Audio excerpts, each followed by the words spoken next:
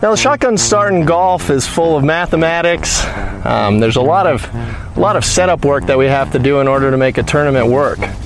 So I'm going to demonstrate to you just exactly how we do a shotgun start here. And here we go. All right, all right, all right. Gentlemen, start your engine!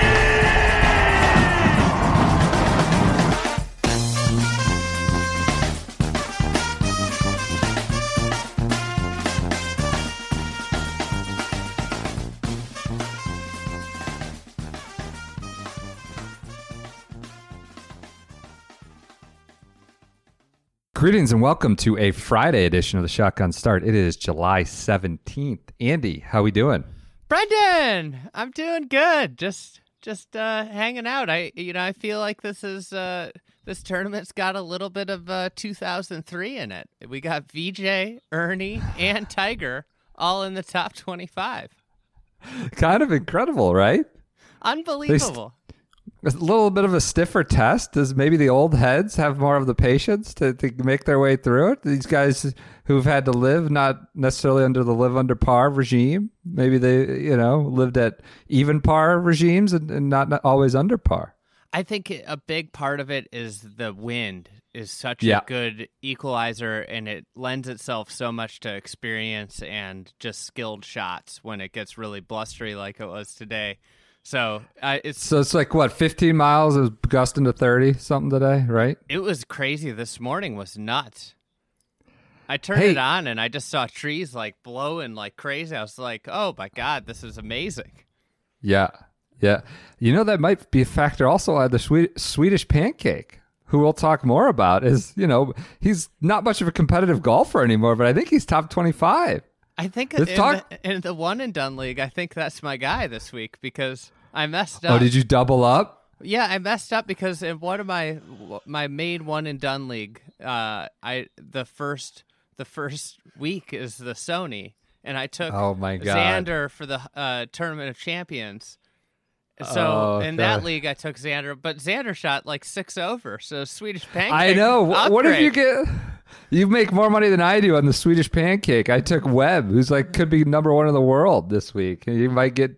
Yeah. Anyways, I was researching the Pancake, and they talked about how it's all feel. Like he just loves to that's why I did Harbor Town. He just loves to shape shots and feel his way around the court. It kind of speaks to your playing in the wind. He understands how to just throw the ball up and work it around and move it with the conditions as they dictate. So. Yeah, you really have to hit the ball well in the wind, and there's especially at a course like Muirfield Village, because you get a lot of uneven lies out there also, and then the targets into the greens are really small. So you have to hit it so good when it's windy like this, and I think we saw some premium ball strikers rise up to the top. In older, a little bit more grizzled.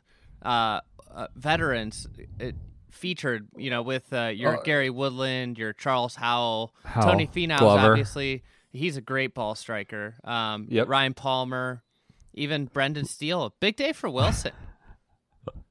Whoa, but yeah, Wilson, two guys in the top 3. Unfortunately, neither of them can use that driver. Is Steele not a Triton guy either? I don't think Cortex? so. I think Woodlands uses the ping, I guess, is what people have told me. Yeah, I saw that. I didn't know Steele was. Lucas Glover, another hitter, another guy that's solid striker. Good. Fantastic. Jordan Spieth, another solid striker of the golf ball in the top 10. You know what? He had a decent day hitting the ball. It was not all putting. Yeah, he was positive. Of course, the one thing that sticks out is he picked up 2.5 shots around the greens. And you have to say to yourself, is this a sustainable recipe? But he was positive approaching the green and off the tee, which is huge. He picked up strokes tee to green. Yeah. Was it just one chip in around the green or something? Well, it must have been a couple of great shots. It had to be a couple great shots. Okay. But he also played in the morning, which was by far the more difficult wave. Maybe part of it was he got a little bit of the spotlight. No PGA Tour Live taken off of him. Oh, really? He was toiling in obscurity? Yeah, Is that accurate? Mm-hmm. So I saw he made eagle. I didn't expect to talk Spieth at the top. Eagle, then dumped one in the water. They couldn't find his ball. It was embedded, or what was the deal there? Or was it just in the water? What happened? Okay. There. Okay. So he went eagle double back to back. This is like the Spieth terrain there. So Finau leads. He's 6 under, shot 66. Not the most surprising development. We saw he broke 60 at his home course. Of course, such your home situation, not a competition. Does it seem like he's taking the Bryson route though in play in tournament competition? It's hard to tell. He's an incredible talent. It's unsurprising that he shot 66. He didn't shoot 66 just because he's chasing some further distance and speed like Bryson, but. I think that's what we're going to be watching with him. Yeah, he talked to Todd Lewis after the round and talked about how he was working a little bit on it. He's trying to just get it up to like 190, low 190s, where he feels like he can control it. And he was second in driving distance on all drives today, but like he's always long. This is not like he's going. Bryson's weird because he went from 45 to first. Tony Finau is a top 5 distance guy on tour. I think he might have led the tour either last year or the year before, maybe both years in distance. So this is not a short hitter. He's just putting a little bit extra in the tank because he's got a ton of yards in the tank. He's one of the guys on tour. It is interesting that he made a point early in his career. I was thinking about this the other day. To rein in his distance for accuracy. And then on Wednesday when he played that Pro-Am, he talked about how he was so surprised that when he swung so hard, it went so straight. It stayed straight, yeah. What changed in the equipment? Are you going down that road? It's become even more benign, more beneficial to just... I've always self-correcting. The forgiveness that they've built for the regular golfers probably helped the Tour Pro more than anything. I don't know if this is a fact, but at some point, Tony Finau made the concerted decision because in talking with people who knew Tony when he was younger, he used to just murder the ball. Like he hit it forever, and he's reined it in a ton when he played on tour. So the question is, he made this move to control it more, and obviously he didn't have control. Now he could be a better golfer. It could be two things could be true. He could be a better golfer, and the equipment helps him go after it more now because of the forgiveness factor of it. Sure. Could be a second straight week with the PR Open curse. Really an exposition of that. With we had Hovland last week at Muirfield, and now we got Finau. An incredible talent. Right, an amazing talent who just top 10s it, Ryder Cup teams, top 5s it, playoffs, whatever, but just doesn't seem to have banked the wins yet. Could be, I don't know, big Ricky version of Ricky, right? No? Yeah. He's more talented than Ricky. Much more talented. I don't know if he's much more. He is. That's strong to say. I think the other thing, Ricky's won 5 times. 6 times. That's true. He's one of the players too. Finau's won the PR, but Finau did have the top 10s in all 4 majors like Ricky. Oh, that's a good point. Good comp there between those two. Okay. Let's talk about just real quick on the course a little bit more. So they're shutting the course down. There's also the fact that it's Jack. Like, do you think this is one of the few stops on the PGA Tour where Jack, to use our favorite phrase, can kind of put his thumb on the scale with the slugger zone and really sort of override? Is not the safe way. There's a really strong voice in the room that can tell these setup guys and these tour officials, no, you're not doing that. And especially with the added benefit of like they can kind of really stretch the course given that they're closing it and it doesn't need to be even alive going into next month. Absolutely, and especially given the fact that Jack did the tour a big solid, and brought the tournament in last week, which got him, I'm guessing, a little bit more leverage.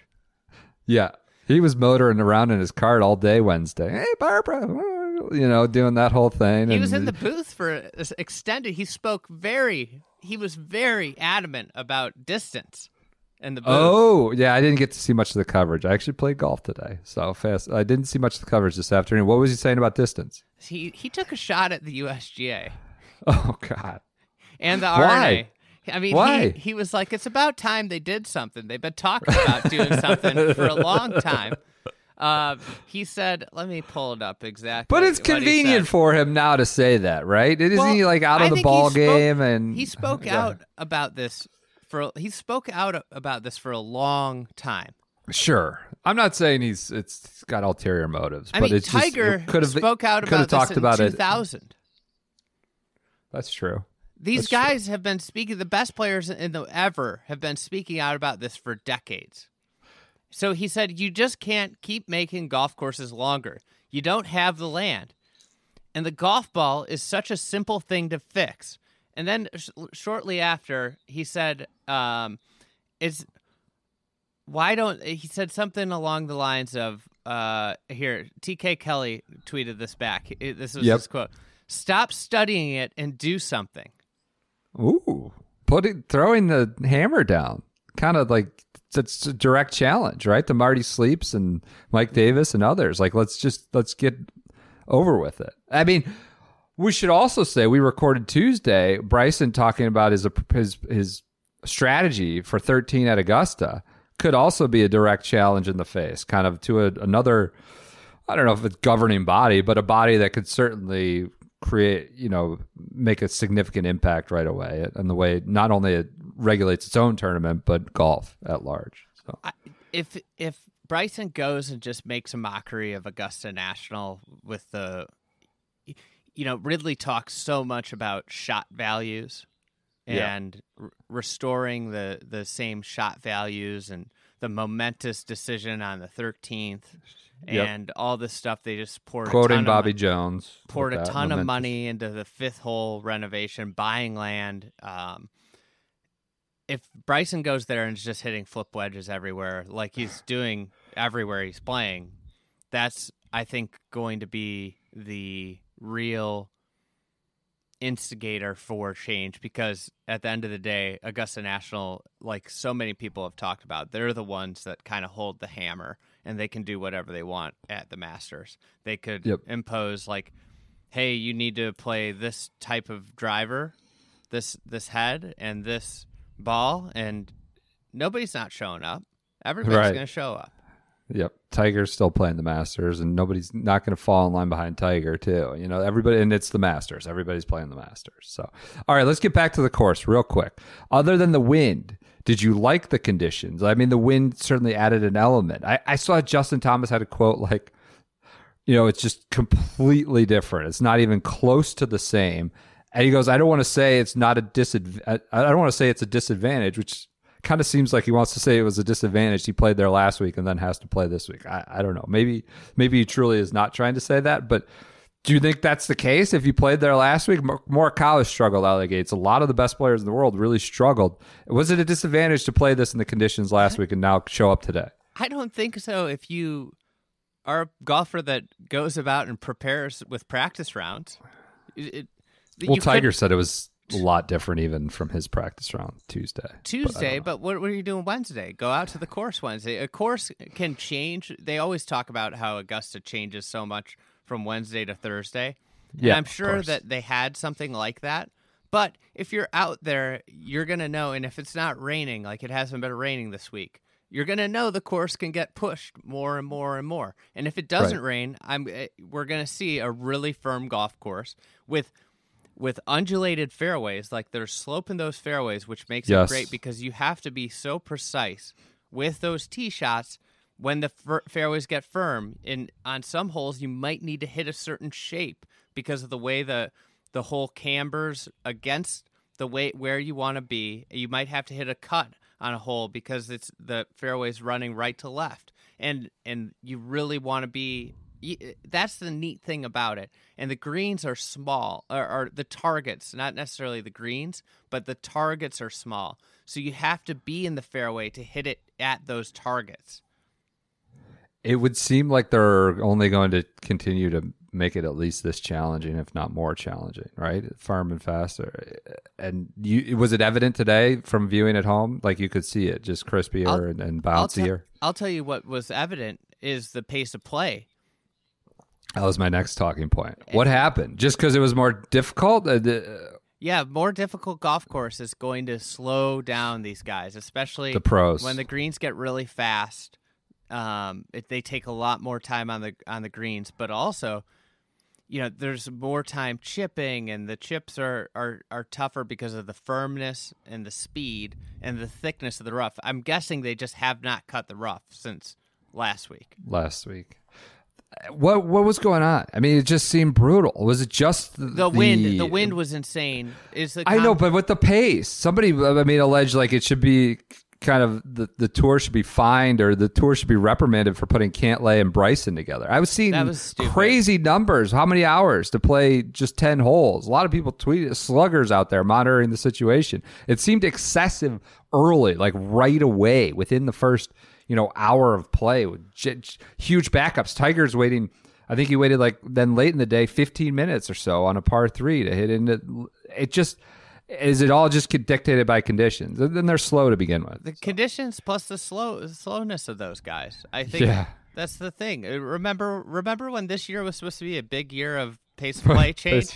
Yeah. That obviously. Oh, look at that. The Everything's out the wall. Porath resident. Papa Porath's got a phone, a landline.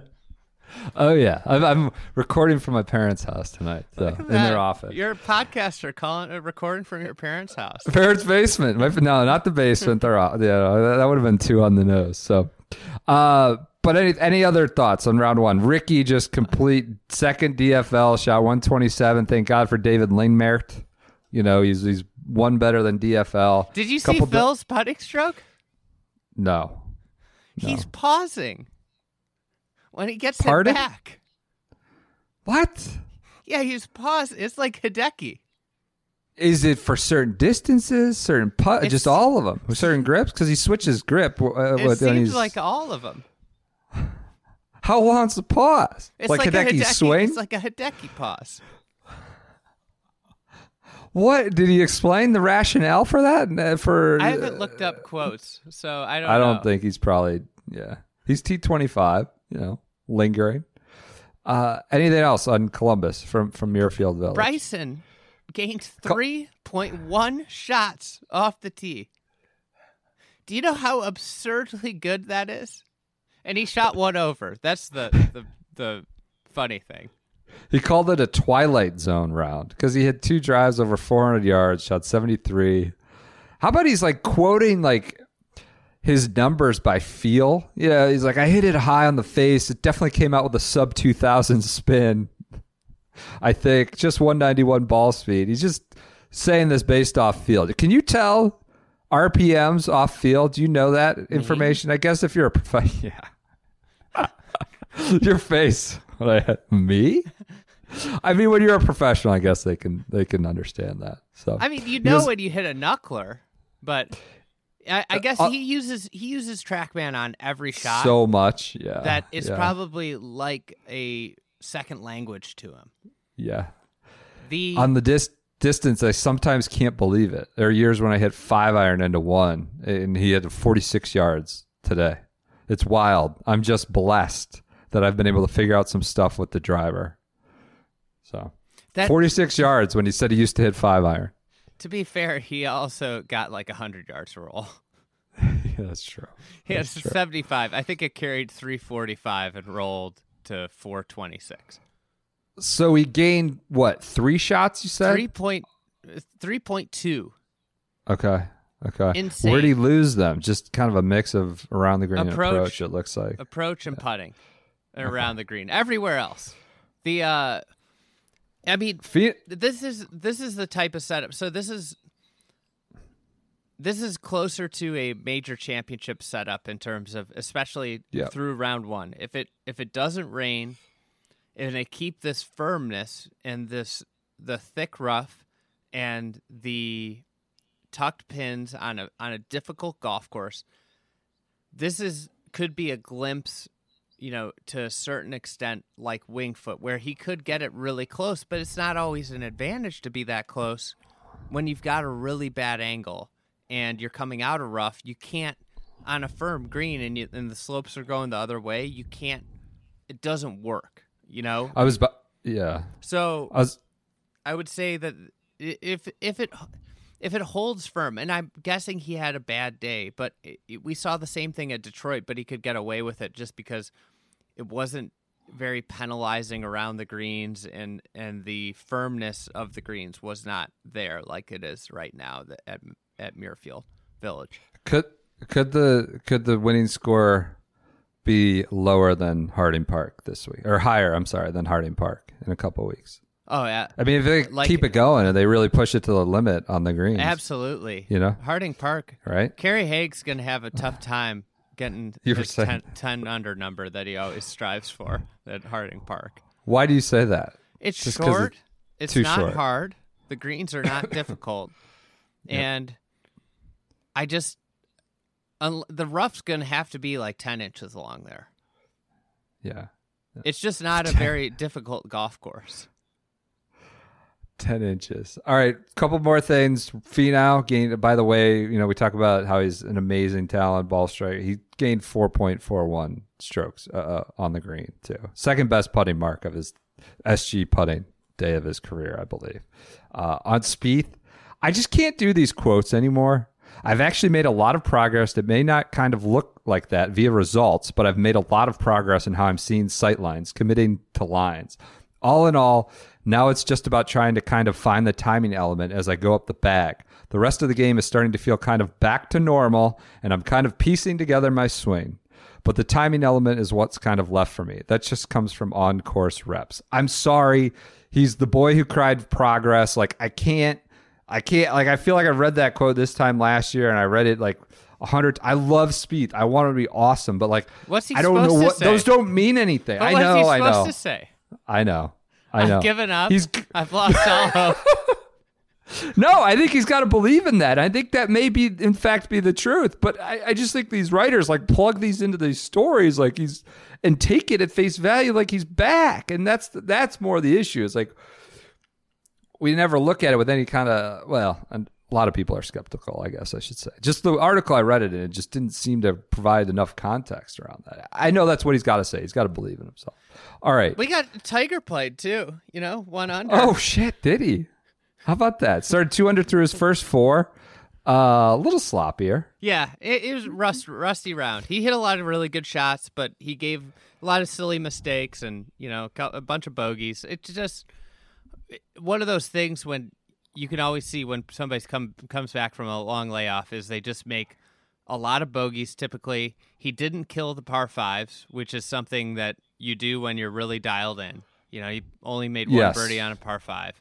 And I think that's where I would say he should get better as the week goes on. It was very promising. He hit some really good wedge shots today. So, and I think he looks great. He looks good. Looks very good. He had an interesting press conference too. It just seems like I don't know. Why does he need to play? Does he need to play this event? I think he plays this because of Jack. But go ahead. He needs to play 1 or 2 tournaments before majors just so he gets the competitive rust off, because playing competitive golf is different than playing with, Charlie. Docking up privacy in the Cucamonga Bay or whatever it is called. Calistoga. Cowabogie Bay. Something like that. Calistoga. All right. So, he looks good. Okay. Let's do other quick results, whatever. Austin Smotherman leads on the KFT. This is TPC now at the Oaks, not at the Canyons. So he leads. It's 2 rounds into that. He leads Derek Ernst. Wow. Paul Barjon, Max McGreevy, Bobby Diaz, all 7 under. So that's halfway point down in San Antonio. Guys are shooting mid-60s, so maybe the wind's not blowing like it used to. At the Uram Open, Uram Bank. Yost Luton. I think he was leading last week too for a minute. He's 12 under. So that'll all change by the time you listen to it. Those are your current results. The Uram. Uram. Uranam. let's do our Smith Devereaux Friday birthday read. Smith Devereaux now has a website for us. They're our wine guys. It is smithdevereaux.com/shop/SGS. That sounds and important to have wine guys, you know? Yeah. It's good to have a wine guys. They're now all our wine guys. So Smith Devereaux, DEVEREUX.com/shop/SGS. And that's you the know, thing. one of the Steve is your wine guy too. He would love to hear from you, and if, he wants, you know, if somebody's got a question, don't feel free to reach out to him. That's what's incredible. He goes, if you on this landing page, he goes, if you need any recommendations or someone to get a round in with, email me, Steve. I mean, that's kind of personalized service. This is some removed founder of the company who just doesn't want to hobnob with the peasants. He's a shotgunner. He wants to email him. He'll give you a wine recommendation. Anyway, on our landing page, we have a few of our favorites on there. He's also planning some gifts, activations, maybe you might call them. If you join the wine club, a few fun things, knickknacks here and there. But on the landing page, we have a few of our favorites. We have the Friday Junior 3-pack, which, you know, you can tell he's one of us if he created something called the Friday Junior 3-pack. It's $75. It's on sale. Normally $93. Three bottles for $75. On sale for the Friday Junior enthusiasts out there. Let's get to the birthday. Birthdays. What's the website again? SmithDevereaux.com/SGS or /shop/SGS. Let's get to our birthday winner. Via random drawing by Mrs. Friday, Tommy Harrelson, which was nominated by his brother Daniel Harrelson, wins the bottle of wine.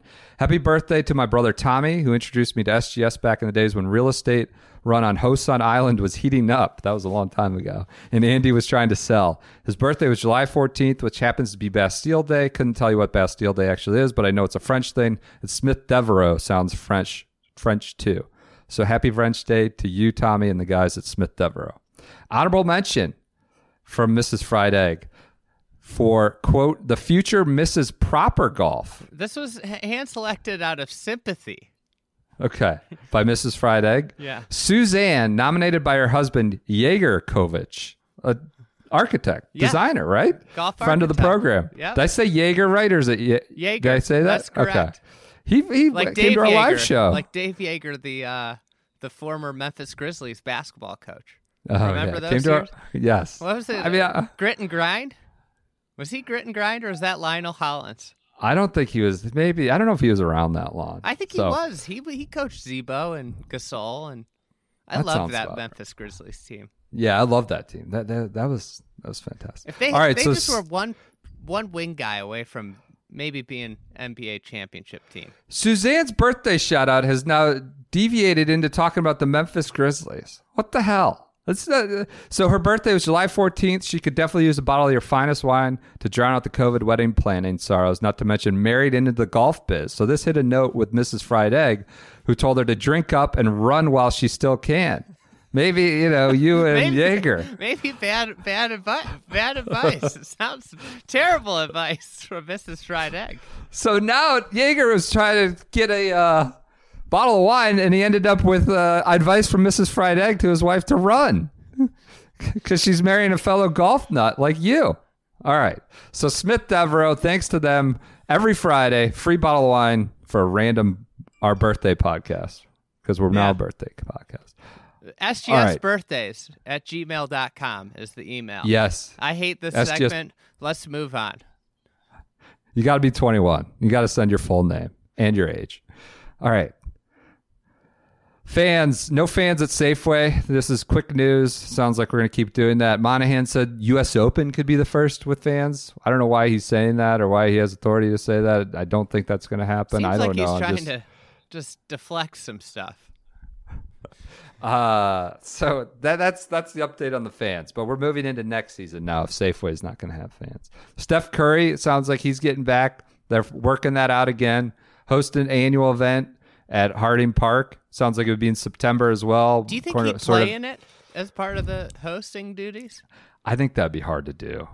People would cry foul. If he gave himself a sponsor's exemption, more or less, or a host exemption, It's in conjunction with Workday. It would be like a double dip. Sounds like back-to-back with the Napa Safeway event. So at Harding Park. But the big sacrifice, Harding Park, if they're going to do this, they have to relinquish the 2026 President's Cup, according to Ron Krojcik's SF Chronicle. Who do you think the tour would replace that 2026 President's Cup with? A little place in the heartland called TPC Initech. You can play there in September. Oh my god! Right? That would just a birdie fest. Birdie fest. TPC Initech is kind of tough. Sneaky hard course. Is it? Mm-hmm. I thought the Memphis Open, the St. Jude before, wasn't that always like a 20 under? It's like a 10 Am I under wrong? thing. Okay. It's a sneaky tough course. It makes guys hit a lot of mid irons. Okay. All right. Sorry. I don't mean to downgrade. I'm not trying to dog TPC. So that's other news. Would be good. You're afraid of the Memphis people coming after you. I love Memphis. Fantastic city. Amazing people. Barbecue. I would probably live there in a heartbeat. Whatever. We like a golf tournament there late August. This episode. Why? Because we talked about the grit and grind. The Grizz, yeah. Jesus. Okay. Anything else? I mean, obviously, getting Steph Curry involved in golf and the PGA Tour seems like a good idea. Let's work it out. You want to talk botched about it at the end of last year. A great 2-week swing too. Napa to SF. Sign me up. I'll Pretty go cover cool. those events. That'd be good. Would be good. All right. Let's get into Fan Vote Friday Jr., our winner. The Swedish Pancake. He won the vote. What was the vote? Was it close? Really close. Who'd he beat? Burnt Cheeseburger. Yeah, I figured he was a strong nominee. I think it was kind of disingenuous for me to put Burnt Cheeseburger, but not Swedish Pancake. Oh, God. All right. I just got to say, for this event, for this segment, I spent $3 to read a single archived article on Carl Pettersson.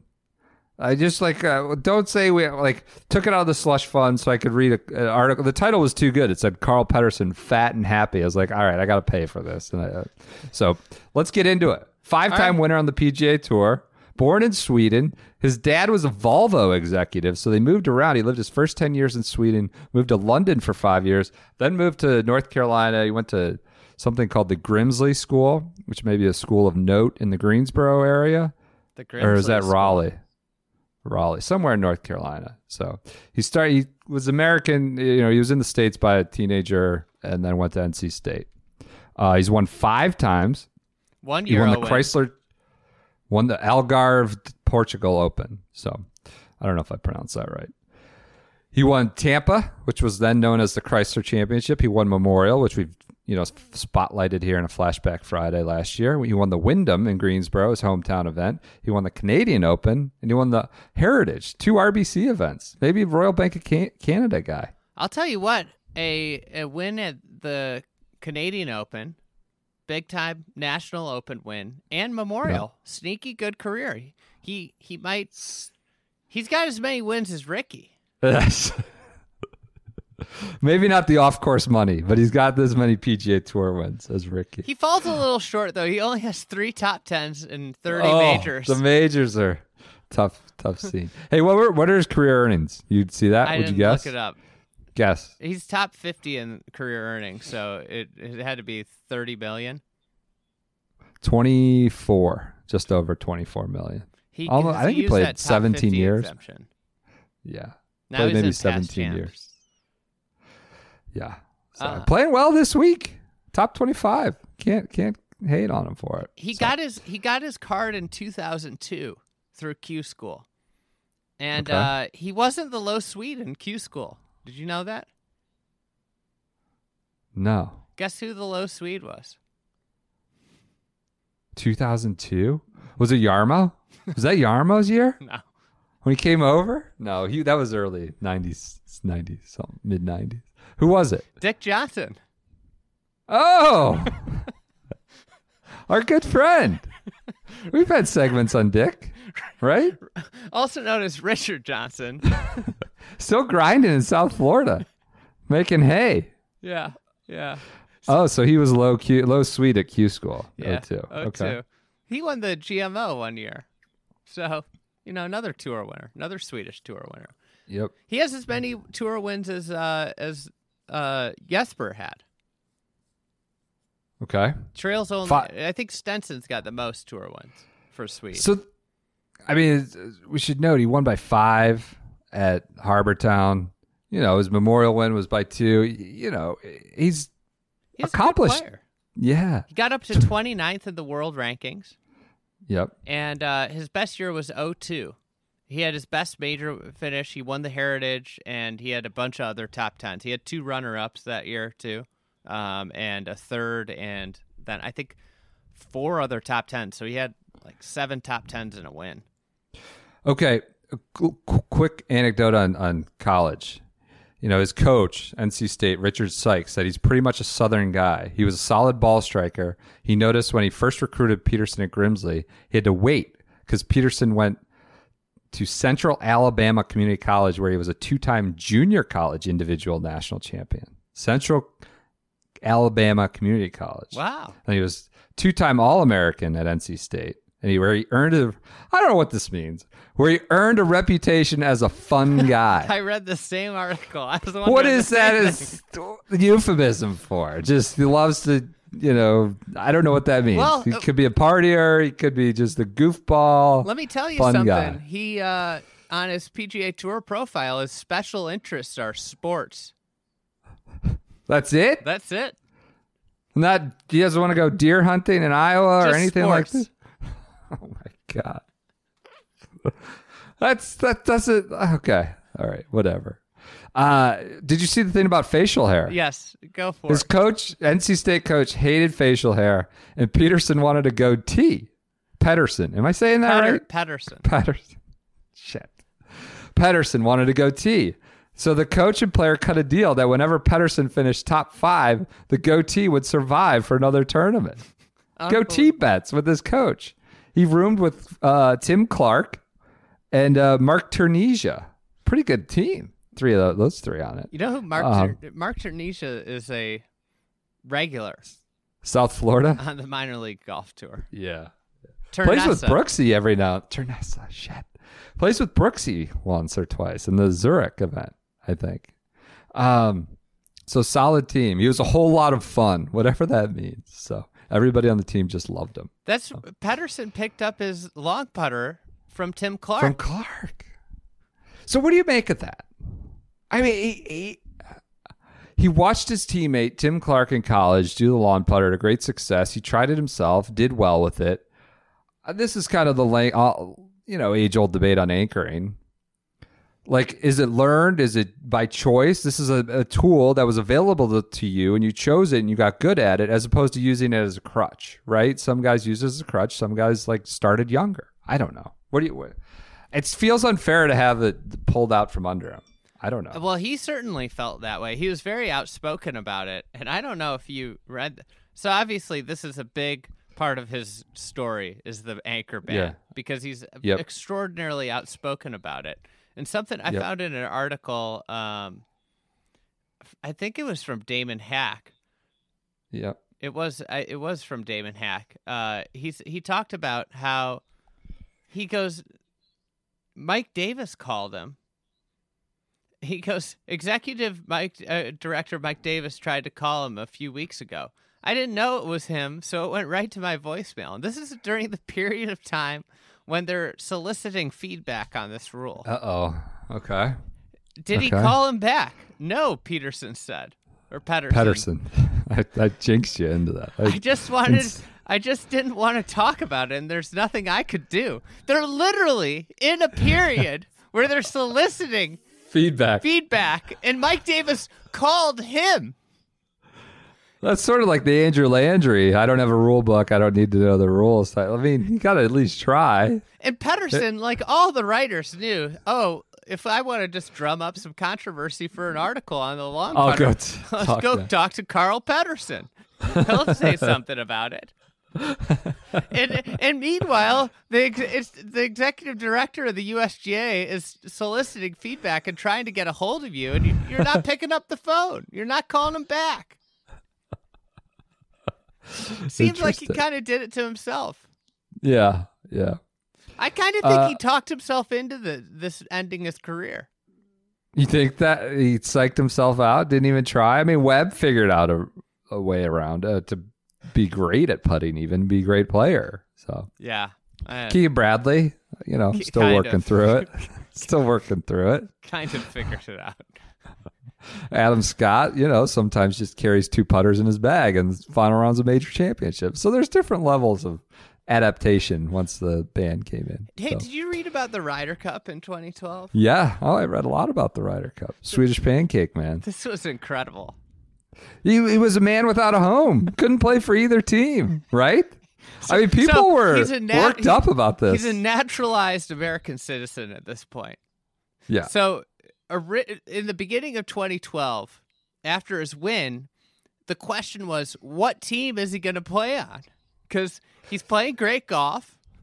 What team is he going to play on? Because they were thinking he was going to be able to pick if he could play on the American or the European team because he was a citizen, a naturalized citizen. We're talking Medina. I thought it was Valhalla.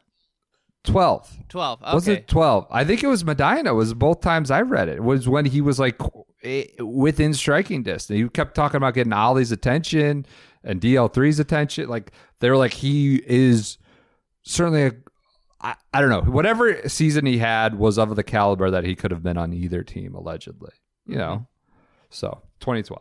So then they said, no, he can't play on America's team because he's not American born. And he would have qualified for points for an American team, but then he didn't pick up European Tour membership. Yeah, he didn't want to do it. I mean, that's an easier one to it's a harder one to have sympathy for him, right? He could have done it. He could have, but he would have had fewer events. He would have had to join middle of the summer after Harbor Town, basically. It was when he started to become potential for the world points list. So the U.S. rule, though, if he had taken up citizenship before he turned 18, the story would be different because there was a new rule in 2002. Players, you had to be American born, but in 2002, it was, I think you had to be a citizen before you were 18. But he didn't become an American citizen, I don't think, till 2012, this year. But in 2002, he was 24, and it was like the furthest thing from his mind was, establishing either. He was on the Euro Tour then. It just never seemed like a thing that he'd want to do, become a citizen. So he talked about it. He goes, yeah, I know I'm Swedish. I've spent the majority of my life here in the States. I honestly feel more American than Swedish. I became an American citizen this year. This was 2012. I've got dual citizenship. I love America. It's a great country. It's given me everything I have, and I want to be a part of that country. I know I'm from Sweden, but I've lived here so long. I'm very American. And think about what his college coach said. He's a Southern guy. What is he? They say he has a pull behind pig cooker. Do you know what that is? I assume it's like a smoker or something. He's a big fan of North Carolina barbecue and has his own pull behind pig cooker. So let's talk about 09. Okay. So in 09, he felt like he needed to trim down to play better. Oh God. Yeah. So he worked out more. This is the fat and happy article I paid for. He dropped 30 pounds, and then he couldn't swing the club.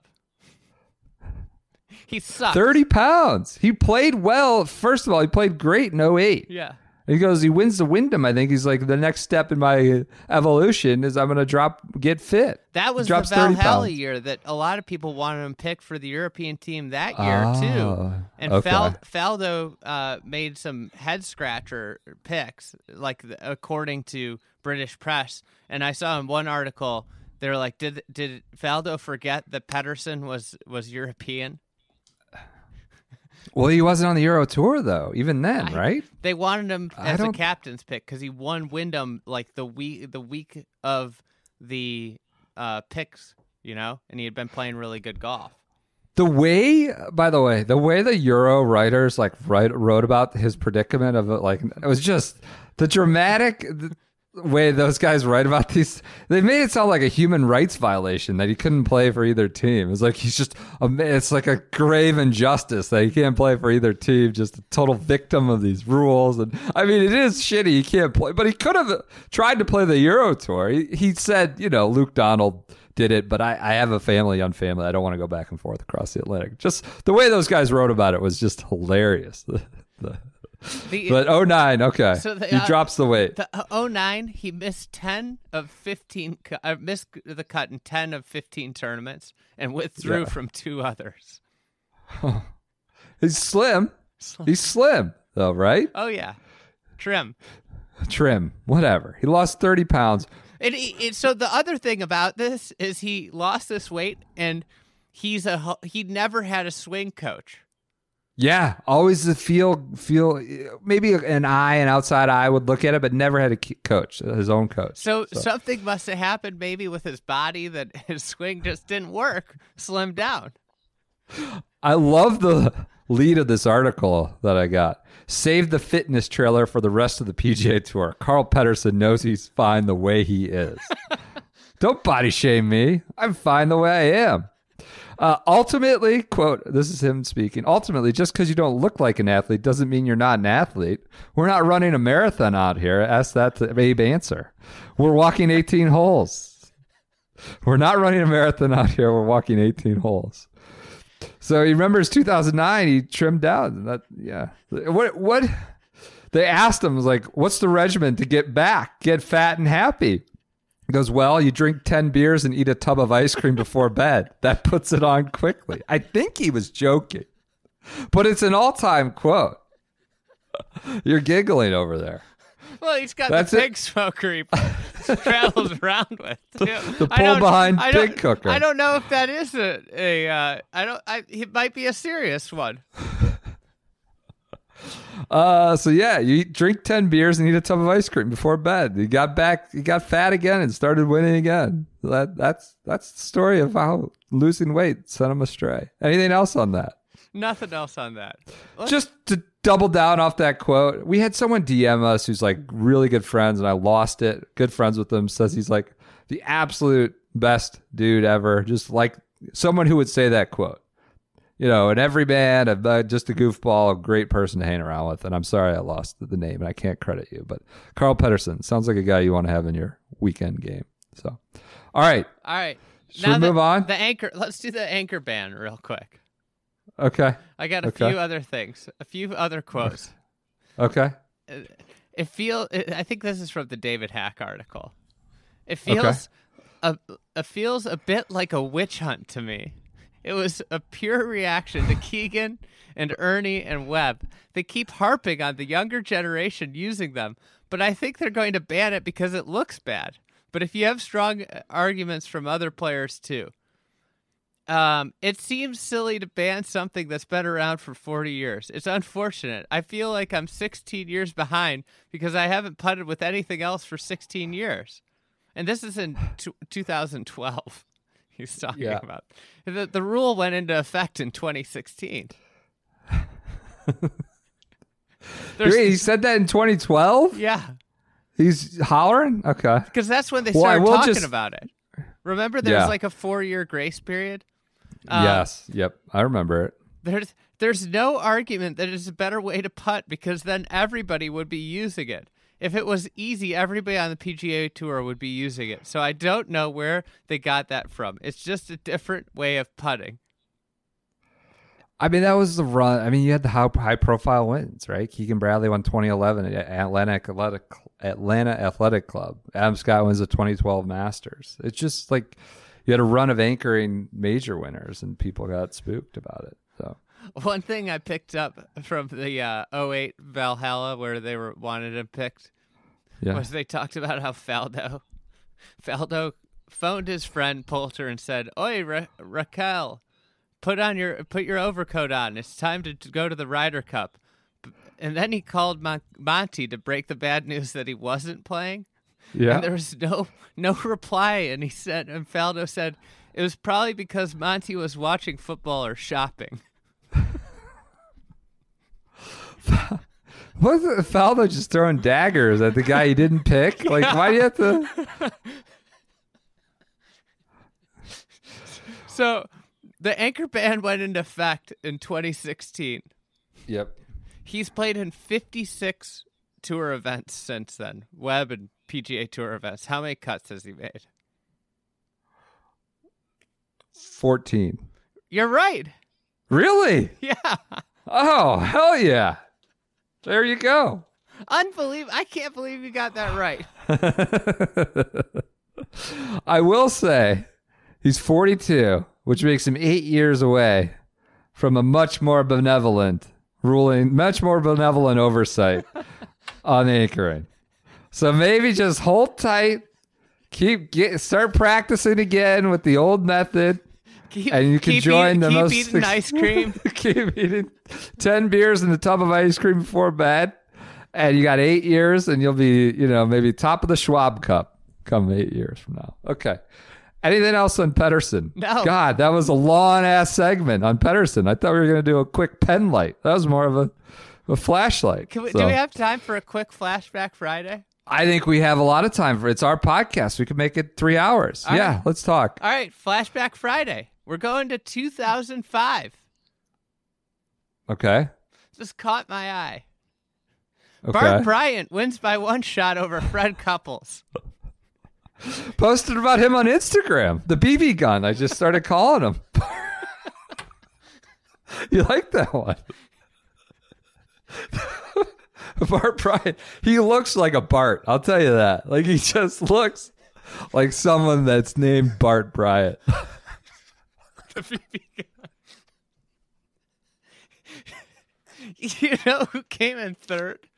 Was Tiger. No. Tiger. Fred Couples and Tiger. Oh, God. Great. So he birdies 17.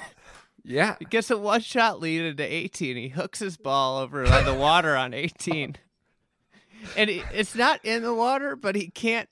He'd have to get all off, his shoes off and everything. He decides to take the drop. He takes the drop. He takes the drop. Okay. And he makes par. He makes a 15-footer for par to win, essentially. After taking a drop on the last hole? Yeah. Wow. So Bryant turned pro in '86 after 2 All-American campaigns at New Mexico State. Oh. He had a shoulder injury. He had surgery on his shoulder, both elbows. He was all these injuries. He didn't win until the year before. He won the Valero Open in 2004, which was played the same week as a Ryder Cup week. So it was basically like an opposite field event. Huh. So okay. He made 187 starts on tour before his first win, and he'd made it out of Q school 6 times, 6 different times before the 2004 Valero. So how do you get both elbows? I don't know. Isn't it one elbow that would probably be both elbows? Rotator cuff and both elbows. Okay. All right. So sorry to interrupt. Q school. What do you got out? Okay. Continue. I don't know. Sorry, Was he playing baseball or something? Rotator cuff and elbows? How many 2-time All-Americans have come from New Mexico State? I know. It's kind of crazy. Him and his brother both won on the PGA Tour. His brother's Brad Bryant. Another BB gun. The BB gun Jr. Brad and Bart Bryant. Holy shit. The Aggies, New Mexico State. So, oh God, my Google account just got signed out. What an okay. So no, you're good. I gotta get this back up. But it was his 187th start. He wins the Valero Texas Open. Wow. And Brad and Bart, they both won on the PGA Tour and the Champions Tour. Whoa. And they're brothers. I remember Brad Bryant. I might remember him better more than I remember Bart, but I don't know. Do you know what his full name is? No. I saw, but I don't. Barton Holland Bryant. He goes by Bart. Where's he from again? Gainesville, Texas looks like was where he was born. Mm-hmm. Son of a Baptist pastor that went to New Mexico State. So about his journey, this is the Damon Hack article. I don't know where the quotes were from. The other Another Damon Hack article? No, this is the Damon. I was confused. Okay, all right. I did this a while ago. I'm sorry. No, you're good. I didn't do a good job citing sources tonight. Fantastic. So this is after the win. There were times when I'd lie in bed and say, "What am I doing? I need to provide for my family." He said he almost gave up on golf like in recent years for a steadier paycheck. But my wife, Kathy, told me to be patient and said, "You'll win. It's only a matter of time." To walk off the 18th green and have Mr. Nicklaus waiting to shake your hand is beyond comprehension. For me, this was about validation for myself. A lot of guys were not there at the Texas Open. I needed to know I could compete with Tiger Woods and Vijay Singh. I'm boring. Bart Bryant. It just doesn't roll off your tongue. I don't know why. I'll have to talk to my mom and dad about that. Not a fan of his own name? Is that what we're getting at? I'll tell you what, Jack didn't seem like a fan at the trophy ceremony. Judging by the photos, didn't look thrilled. I mean, you have Fred Couples and Tiger. I mean, it doesn't scream elevated status. I'll tell you that. So he didn't make it on tour till he's 28. Didn't win till he's 41. And then he ended up winning 3 times. He won again that year at the Tour Championship. So what? Yeah. In Atlanta? Yeah. Wow. So good career. Great year. At Atlanta, he beat Tiger Woods by 6 shots, broke the tournament scoring record that had been held by Phil Mickelson. So as of 2012, when this ESPN article had been written, Woods had never finished farther behind as a runner-up than Bart Bryant. It goes like with the Tiger stopper, Ed Fiore, the gripper. Yeah. It just Y.E. Yang. It goes into this like obscure guys that beat Tiger. Sure. Tiger never gotten beaten so badly when he finished second than by Bart Bryant. Bart Bryant. So that year, he had never finished higher than 80th on the money list. He ended that year with more than $3.2 million in earnings and finished 9th on the money list. What a year.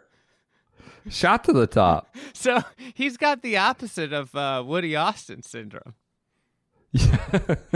Bryant says it took longer than usual for him to succeed because he was afraid to fail. Oh my God. It's the opposite of Woody. He vowed this week not to be intimidated by his surroundings. Amazing. So that's it. That's your Bart Bryant. So he's won twice on the Champions Tour. He won the Dick's Sporting Goods event twice. Why doesn't he get a past champions exemption like Carl Pettersson and others? Why is BB Gun not a? Why did? Maybe you should tweet at Jack Nicklaus. Why didn't the BB Gun get past champ status? You think Jack reads that? Maybe. You think Jack reads his replies? Someone who texted us. I think Sean no. Someone texted us today or in the last week about the saddest thing in the world is people who reply to Dustin Johnson tweets, thinking like that anybody is actually looking at that or DJ's going to read it. Like it's just sad scrolling through that. I don't know who texted us that, but it's a great call. All right, one last note about Pettersson. Did you see the other famous Carl Pettersson? No. And this dovetails with our Wednesday episode. I wanted to do a Fan Vote Friday Junior on this Carl Pettersson, a Swedish sailor who became the king of Tabar Island in Papua New Guinea after he was shipwrecked in 1904. So that's your sailor affinity. You could have done Carl Pettersson the sailor instead of the anchor. So, all right. Michael Lord tweeted back at me some pictures from Scrivener's Instagram page that he's been on a boat recently. The king of the high seas, Jason Scrivener. The man of the high seas. Oh, God. We're off the rails. All right. Everyone enjoy your Fridays. Everyone enjoy your weekends. Do you have any other parting thoughts? Anything I'm going to be thinking about the BB gun all weekend. What a great nickname. He's got to be exempt. We got to get him back in. All right, everybody enjoy your weekends. Thank you for your continued support, your continued listening, and really appreciate it. The championship stretch approaches. So talk to you on Monday.